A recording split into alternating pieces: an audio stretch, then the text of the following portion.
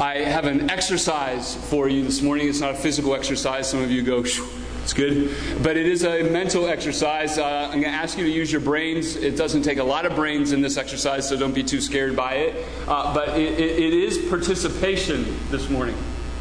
Am I on? Uh-oh. Something's not right here. And I'm not going to stand behind this pulpit the entire time. You all know that.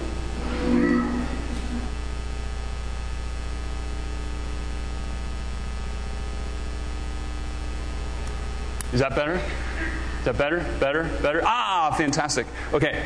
So it is an exercise of your brain this morning.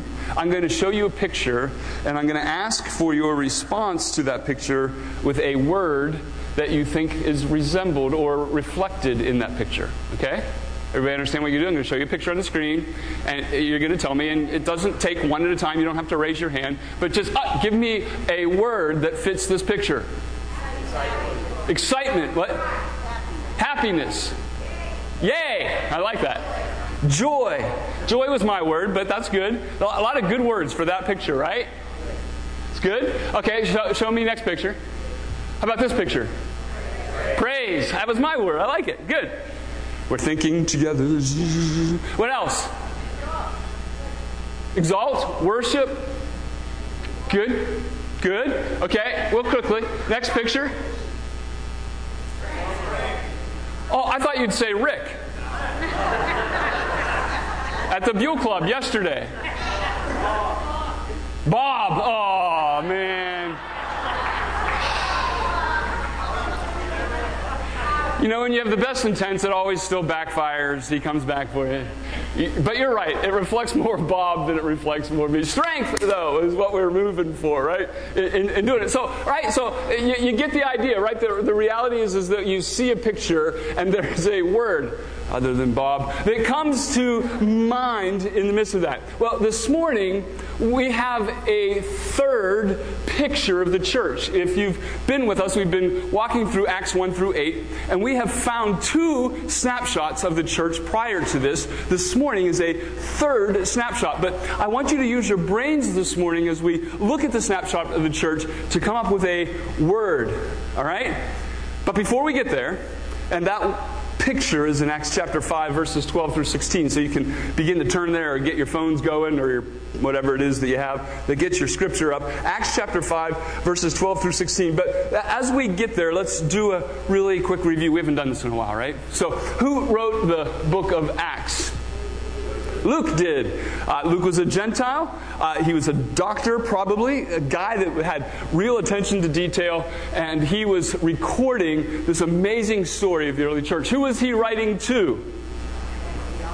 Theophilus, right? Who was a Gentile himself, correct. And he was a very powerful Gentile, probably a very rich Gentile. And what we believe is that Luke, as he wrote the book of Acts, is indeed writing to Theophilus, believing that through Theophilus, many Gentiles who he has influence over will read this story as well. And why was it written? Seize the day, right? Carpe diem. One of the things we continue to talk about is that why is Luke writing this book to these Gentiles? Well, he's saying to these relatively new believers, now is the day. This is the story, and the story is amazing about the reality of God's power. We need to seize the day in God's power to do the very same things that God was doing in the early church. And there's a key verse that we have all memorized. I know you have on your mirrors, on your refrigerators, and you've just been disappointed that we've not had a chance to share it together. So this morning, I'll let you cheat. Andrew, you can put it up. Key verse in this entire book, but certainly in our study, is Acts chapter 1, verse 8. So you read it with me. But you will receive power when the Holy Spirit has come upon you. And you will be my witnesses in Jerusalem and in all Judea and Samaria and to the ends of the earth. Your memorization is perfect. That's great. Listen, one of the things that I want to emphasize today, I want us to see again today, afresh and new, is these two wills. We talked about it when we first talked about this verse. It does not say that you might receive power, that if you're really good, you'll receive power, that most of you will receive power. Listen, what God says in this is that you will receive power. And because you will receive power, you might be my witnesses. If you're really good, you might try to be my witnesses. No, it says you will be my witnesses. God has made a promise. He is making a declaration. As much as we want to pray that God be a way maker, we say today He is a way maker, right? And the reality of this is true. As much as we want to know that power and we want to know that we will be His witnesses, God is saying in this text to the early church and to us by His Spirit that we are receiving power and we are His witnesses. It's not about us. It's everything to do about God. So the picture of the church in Acts chapter 5, verses 12 through 16, allows us to see that afresh and anew. It's a third picture. If you have your Bibles, look with me. Acts chapter 5, verses 12 through 16. This is the very Word of God. I want you to think about what word this picture brings to mind.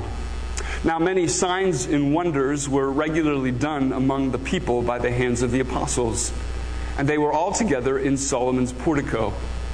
None of the rest dared join them, but the people held them in high esteem. And more than ever, believers were added to the Lord, multitudes of both men and women, so that they even carried out the sick into the streets and laid them on cots and mats, that as Peter came by, at least his shadow might fall on some of them.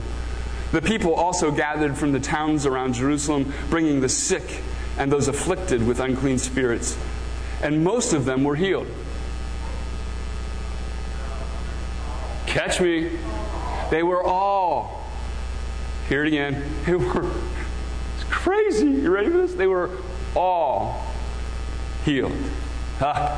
May God help us in the understanding of His Word, the application of His truth for us today. So you hear that story, and what word comes to mind? Faith? Hope? Good. Amazing. Yeah. Hey. Amazing. And say that over again 800 times. Amazing, right? See, I'm going to make you go until you actually pick the word that I want you to pick for the sermon, right? So here we go. Miraculous. That's good. I like that word. What? Power. Thank you. I knew I could count on you. All right. So there are many other words, but that's the word I want. Thanks, Peg. And so the reality of power in this story. So here's what we're going to do. I don't often do this, but we're going to go verse by verse, because what I want you to see, because in every verse in this text, we see the manifestation of God's amazing, faithful, hopeful power. Right? So start with me. Look, it's a picture. Luke is taking a chance to kind of step away, step back from the story, and he's giving us this picture. He says, many signs and wonders were regularly done among the people by the hands of the apostles. I would love to know what those were. I mean, we get a hint in verse 15 of this incredible healing that's going on. But as I look at the words signs and wonders, it's well beyond the reality of healing. It's like splitting Red Sea power signs and wonders, right? It's this miraculous reality. And we're not told what the apostles are doing. I think there's a reason for that. But the reality is that Luke is telling us, he's recording for us that in this day that there were lots of signs and wonders being accomplished in the days of the early church. Things only a God who stands above nature can accomplish, but simply done by mere men who are carrying them out. It's the same language that we saw in the last picture that Luke gave us, Luke 2, verse 43, where it says, "An awe came upon every soul, and many signs and wonders were being done through the apostles." So it's not a new thing that is happening, but the apostles for now some time have been doing things that transcend any explanation of a natural sort, knowing that they can only have been done by God. I want you to note as well, we'll talk more about this in a second, it's an answer to the prayer of the people. Remember in chapter 4, the people prayed that they would be given boldness, but that God would stretch out His hand to heal, and signs and wonders are performed through the name of your holy servant Jesus. Chapter 4, verse 30, right? So remember this prayer of those who were gathered. God, we want to be bold. Help us to be bold. But in helping us to be bold, would you heal and perform signs and wonders? And so we see here in verse 12, I know it's a shocker. Are you ready for this? God does it. Signs and wonders are being done. I can pretty much guarantee you that this moment, that this picture was a moment in time that we have never seen again. But listen, the point is not the miracles, which is why I think that Luke keeps them out, or whoever is sharing the story that Luke records, it is left out. He's not going to tell you what they did. He's just going to say, hey, they did signs and wonders. Miracles were happening. God, in His Spirit, by His apostles, are doing things to make a way where there is no way. Right? And we're not told why, because it's not the point. The point is not the miracle itself, but the point is where the miracles lead us and the response that it comes from it. So look at verse 13. None of the rest dared join them, but the people held them in high esteem. I chuckle when I think about this, right? Do you know that when people go to amusement parks, there are some that see a roller coaster and go, oh, there ain't no way that you ever get me on that roller coaster, right?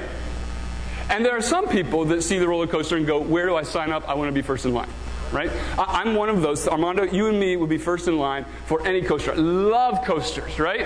But I've been with people, my wife, people who see the coaster and are like, whoa, whoa. Like, that's just stupid to get on that little car that goes upside down and around and all that place. Rayanne, you with her? Okay, so there's some, you get it, right? So it's the same thing, but it creates a very different response. Here we see the power of God. Signs and wonders are being done. We know what they are, but they're astounding. But there are some that see it, recognize it, and go, no way. Like, I'm not sure. That's just kind of freaky. I'm not sure I want to be a part of that. Right? It says that they kind of stepped away. It may have something to do with the text that we looked at 2 weeks ago when Ananias and Sapphira came and they weren't quite all in, they weren't quite completely truthful, and they died.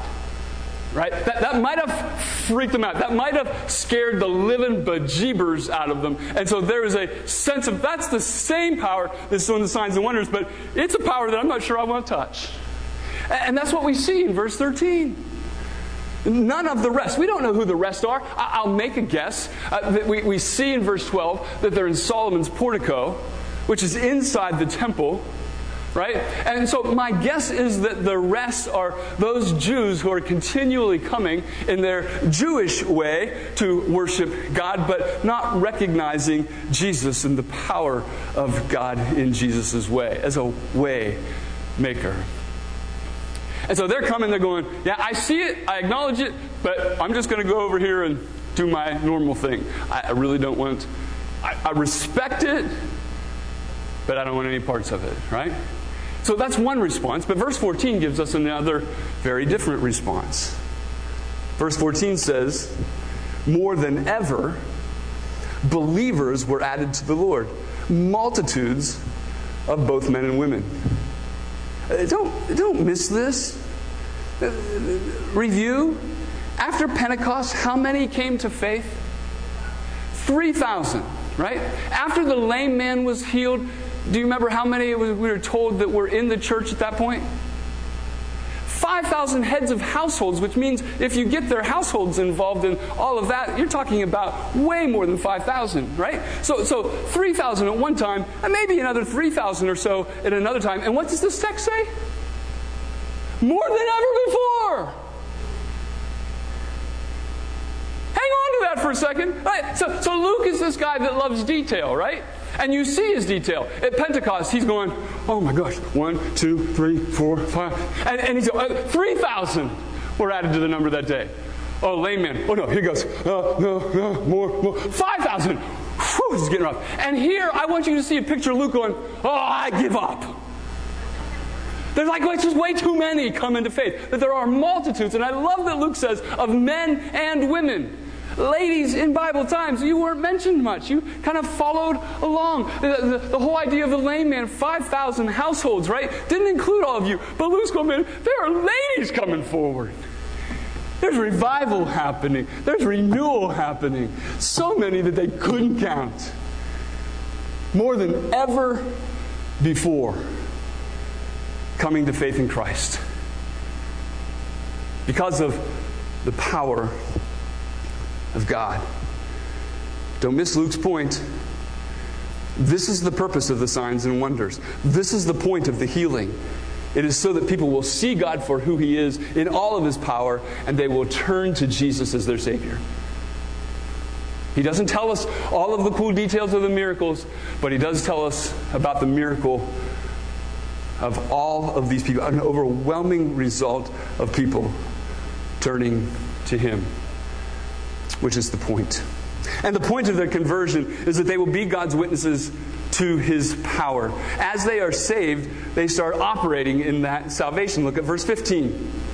They're coming to faith, and they even carried out the sick into the streets and laid them on cots and mats, that as Peter came by, at least his shadow might fall on some of them.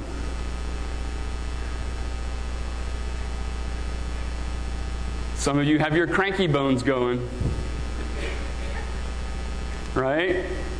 So here's your warning. Don't get all cranky on me about modern day healers who like to throw their hankies, pray over their hankies, send them to you, and you sort of get healed. They get their aprons and they do their little thing, or they do this or do that. So some of you are looking at that text going, that sounds like the thing that I really don't like about these nice guys dressed in really white suits selling me things that they've prayed over that might bring healing. So listen, I know in our modern day that begins to twinge those cranky bones.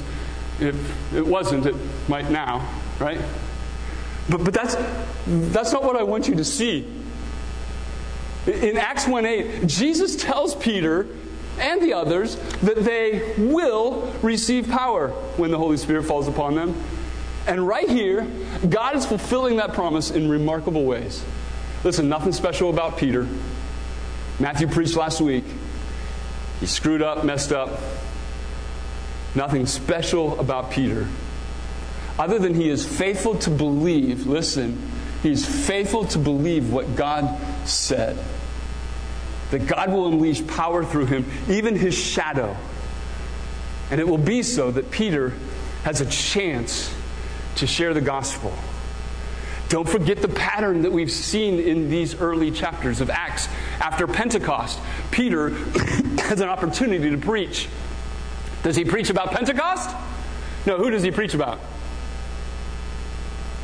Thank you. That's an easy one, right? That's a lob, right? Yeah, he preaches about Jesus. Listen, they're going, are these guys drunk? He goes, no, we're not drunk, but I'm not going to talk about that. I'm going to talk about Jesus.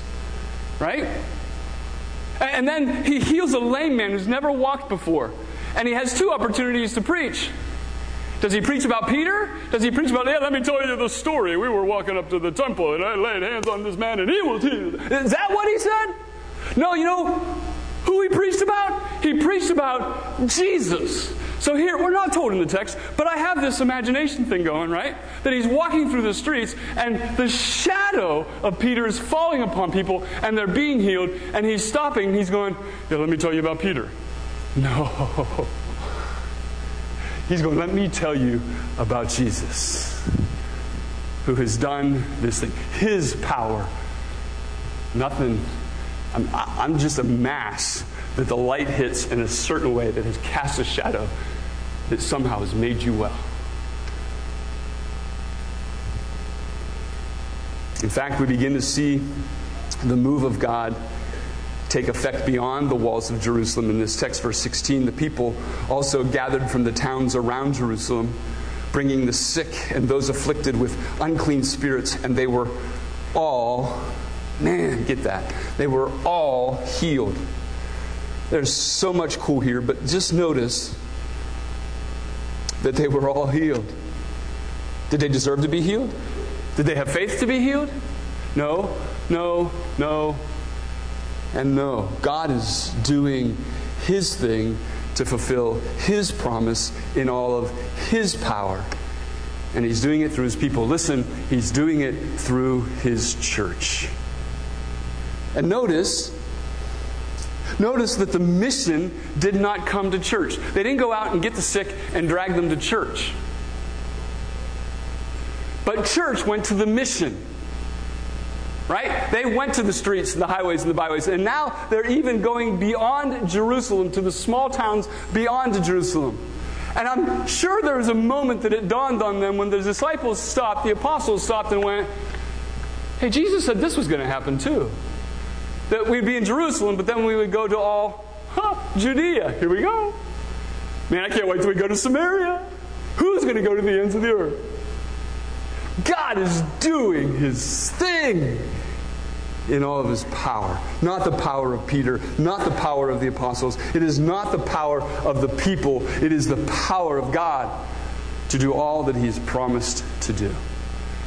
I don't know if you can tell, but that excites me. My notes say, holy cow. Right? And I'm trusting this morning that even as you read the passage, as we hear the passage, that we see that what Luke is doing is creating a picture that makes you go, holy rip. Maybe holy cow is not appropriate. Holy rip. Holy whatever. Holy God. The reality of His amazing power. An amazing picture of an amazing moment in time. And certainly, one response to this text would be simply to praise God for His incredible power in this moment. This moment in which He showed His glory and His power and that people were saved. And I think that would be okay. That's not a bad application. But God didn't let me stay there, so guess what? He's not going to let you stay there as well.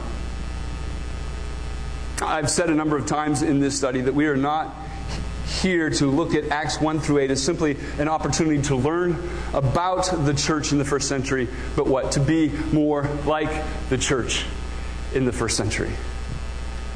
I really don't think Luke is simply sharing this picture as a picture to hang on the wall of the Gentile believers as an example of the power of God, so that they might go, hey, remember when He did that?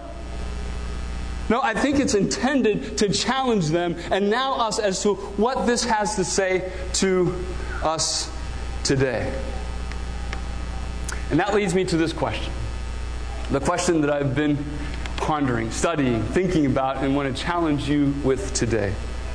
Does God still intend for the church to be the outpouring of His power in the 21st century? We read this story and we go, yep, He was doing it in the first century. It was through His church, through His people, that He was showing, revealing His power in the first century. Is that still true in the 21st century? This is where I'd like to stop, take an hour, discuss, dialogue. But you don't want to do that this morning, so let me jump quickly to the answer. Yes. Yes. In fact, I think it's the very point of what Luke is trying to say. He's not telling the Gentiles, look what happened.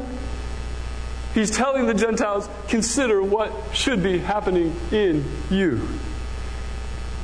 And so by His Spirit, He says to us today, not just look at what happened,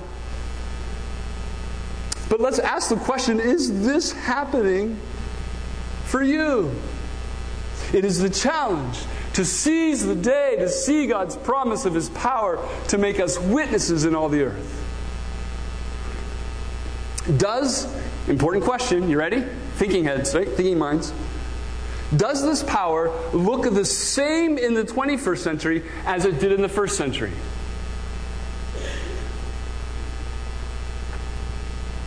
Probably not. The point of this text, listen, the point of this text is not that we start pulling sick people out into East State Street and have Pastor Matthew walk down the street so his shadow falls upon them, believing that they're going to be healed. I mean, we know that he can do a lot of things. He's now preached, he's led worship, he's reorganized children's ministry, he's going to reopen. The guy's amazing. He's only been here like 2 days, and he's done all of these things, right? But listen, the point of this text is not that tomorrow we're going to go get all the sick people and put them on East State Street and have Pastor Matthew walk down so that as the sun shines upon him and his shadow hits it, that we expect him to be healed. We're not going to do that. That's not what this text points to. Listen, in the same way, we should be very careful of the people who want to sell you special hankies. That for $19.99 plus shipping and handling, they'll send them to you, believing that indeed you might be healed. Here's the distinction. God gives us these pictures not to be prescriptive, but rather to be descriptive. I've said that before. I've explained it a little bit. Let me explain it again. Right? This text is not a prescription that says, do it this way and you will get the same results. That would mean we're hauling people out into the street and somebody's going to walk down the street believing that their shadow might make them well. It's not prescriptive, and this is how you ought to do it. But it is, listen, descriptive of the ways in which God still desires to move in our day, indicating that He is still powerful. He is still at work. He is still doing His thing through His church. The outpouring of His power through you to declare His glory. You don't have to do it this way. But let me tell you, God is still doing it. So yes, God says to us today, I still intend for Covenant Church to be a place that my power pours out for my glory so that my people will be saved. In fact, it is more than His intention, it is His promise. You, Covenant Church, will receive power when the Holy Spirit comes upon you, and you will be my witnesses in Sharon, in the Shenango Valley, the state of Pennsylvania, the United States, and to all the world. That leads to the next question. Is that happening?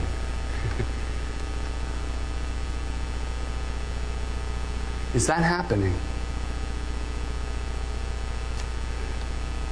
Now, to be honest, it's an opportunity for the preacher to say, no, it's not happening. Not happening as it should. You guys need to get more of the Holy Spirit. Go out there, witness more. Right? And start pounding on the pulpit to inspire you to go in the power of God, to do the things of God.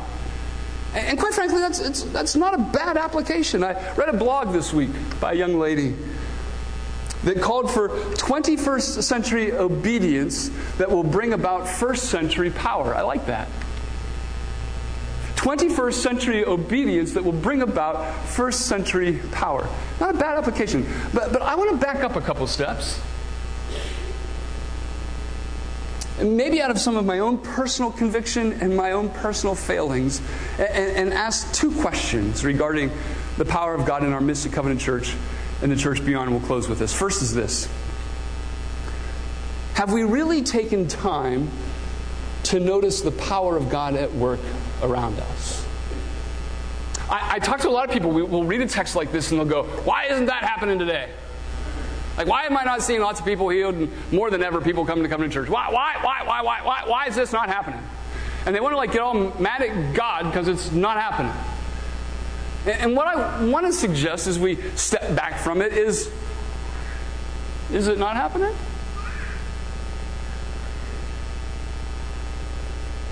Have we really noticed what God is doing around us? Listen, in spite of us? I don't know if you know this or not, but God really doesn't need you to display His power. I'm going to let that sink in for just a second, right? For some of you. He doesn't need you to display His power. I had a professor once in seminary, Dr. Watson, never forget it, in chapel, had all of us young preachers in there. We're all snobby, arrogant, think we have all the answers to the world. And he looks at us and he goes, listen, the moment you think that God needs you to do His ministry, remember that He used a donkey. Except He didn't use the word donkey. This is a family setting, so we'll use donkey, right? Listen, he doesn't need you. But He's chosen to use you. Look around. What is it that God... So if you need a place to start, hopefully you're in this place this morning. Think about your own salvation. Think where you were before Jesus. Think where you are now. Think of the darkness that you walked in until the light pervaded that darkness and won your heart and gave you a passion to follow Jesus. It wasn't you. It was God. And He is doing it day by day. Here would be my hope, that once we realize that God is indeed moving, that we would strive to look differently at our world. Not whining about its brokenness, but searching for God's power in the midst of the brokenness. Start asking yourselves, start looking, ask God, Spirit of God, to give you discernment to see where it is that God is moving in the midst of a pandemic. To see His power at work. First, have we really taken time to notice the power of God at work around us? Second is this, have we really asked God to unleash His power in us? Yikes. I've mentioned this already. It's obvious to me that the signs and wonders of chapter 5, verse 12 are directly connected to the prayer of the people in chapter 4, 29 and 30. The people prayed that they would be bold and that God would stretch out His hand to heal and do signs and wonders. And get this, He did. The prayer, listen, the prayer is prescriptive. This is what we should be praying. God, make us bold. And God, would you stretch out your hand to do amazing, miraculous signs and wonders in our midst? That we might be witnesses of the reality of your goodness, of your grace, your mercy, and your power. The prayer is prescriptive. How God does it in this text is descriptive. He's going to do it differently today than He did it in the first century. But get this, He still desires to do it. When is the last time that we have prayed personally, God, give me a discerning heart to see where it is that you desire to move in miraculous ways, and then give me the boldness to obey? When's the last time you prayed that? When's the last time we've prayed that as a church?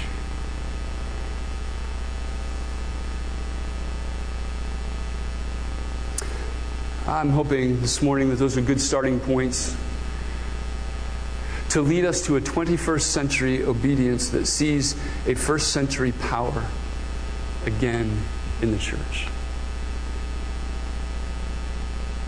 Maybe today it's a good opportunity to take a church selfie and ask ourselves the question, what word would you use to describe Covenant Church?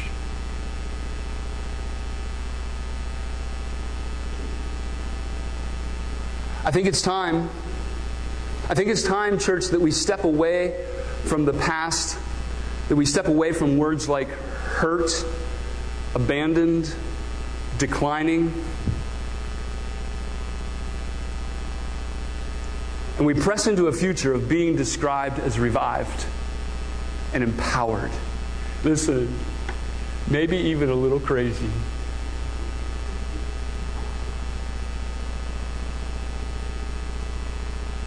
Maybe we need to step away from being safe and comfortable and strive to being like Jesus, who lived boldly and in faith, paving way for an early church power to be at work in us. And what about you? You can take a church selfie. How about your own selfie? You know the church is made up of people like you. We cannot pray for God to unleash His power on Covenant Church thinking that somehow these bricks and drywall is going to miraculously do something to make that happen. Or that it might be a really good staff that leads the way. God today calls you to be used by His power to make much of Him. Maybe we need to take a look at ourselves this morning and ask, what word would I describe to talk about my spiritual faith, my spiritual journey? Would it be power? God's power in you. I think it's time that we begin to see the power of God around us. It is time that we begin to pray for the power of God to be unleashed in us, that we would be obedient to the point that we might see. Are you ready for this? More than ever before, believers added to their number.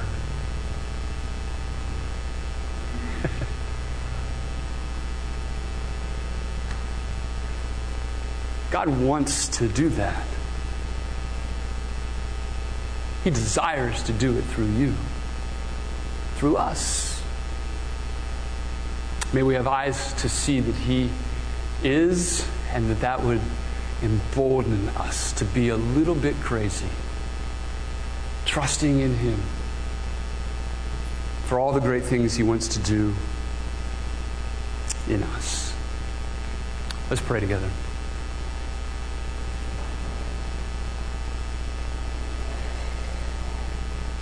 God, maybe first of all, it's just to say we're sorry. Maybe to say that I'm sorry for the times in which, man, I have failed to see, and I certainly have failed to pray. That maybe I have operated, that we have operated more like the rest who in fear kept a distance to the things that you would want to do to display your power in us. Confess that. We confess to wanting to be safe. We confess to wanting to be comfortable.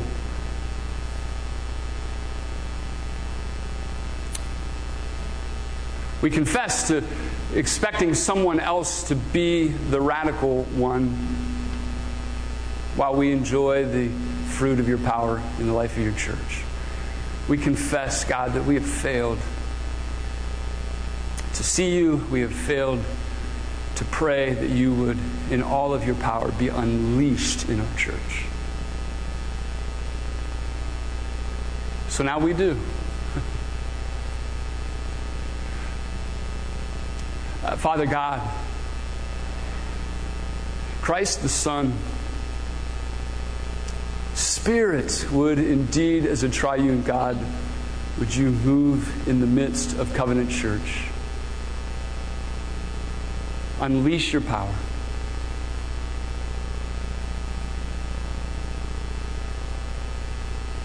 We come humbly. We're just people like Peter, but we come humbly and ask that you give us eyes to see where it is that you're moving, that we might boldly join you in that place. God, that we would see your power at work, that we might run to that place to be a part of what it is that you're doing in all of your power for your glory, God, ultimately for one purpose, and that is to see your children come to know you as Savior and Lord.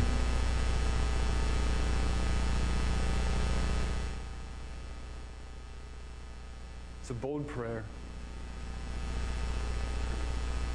God, help us to believe it, trust in it, and to trust in you. That indeed there might be miracles in our midst, healing among our people, salvation in our valley, revival and renewal in our valley churches for your glory.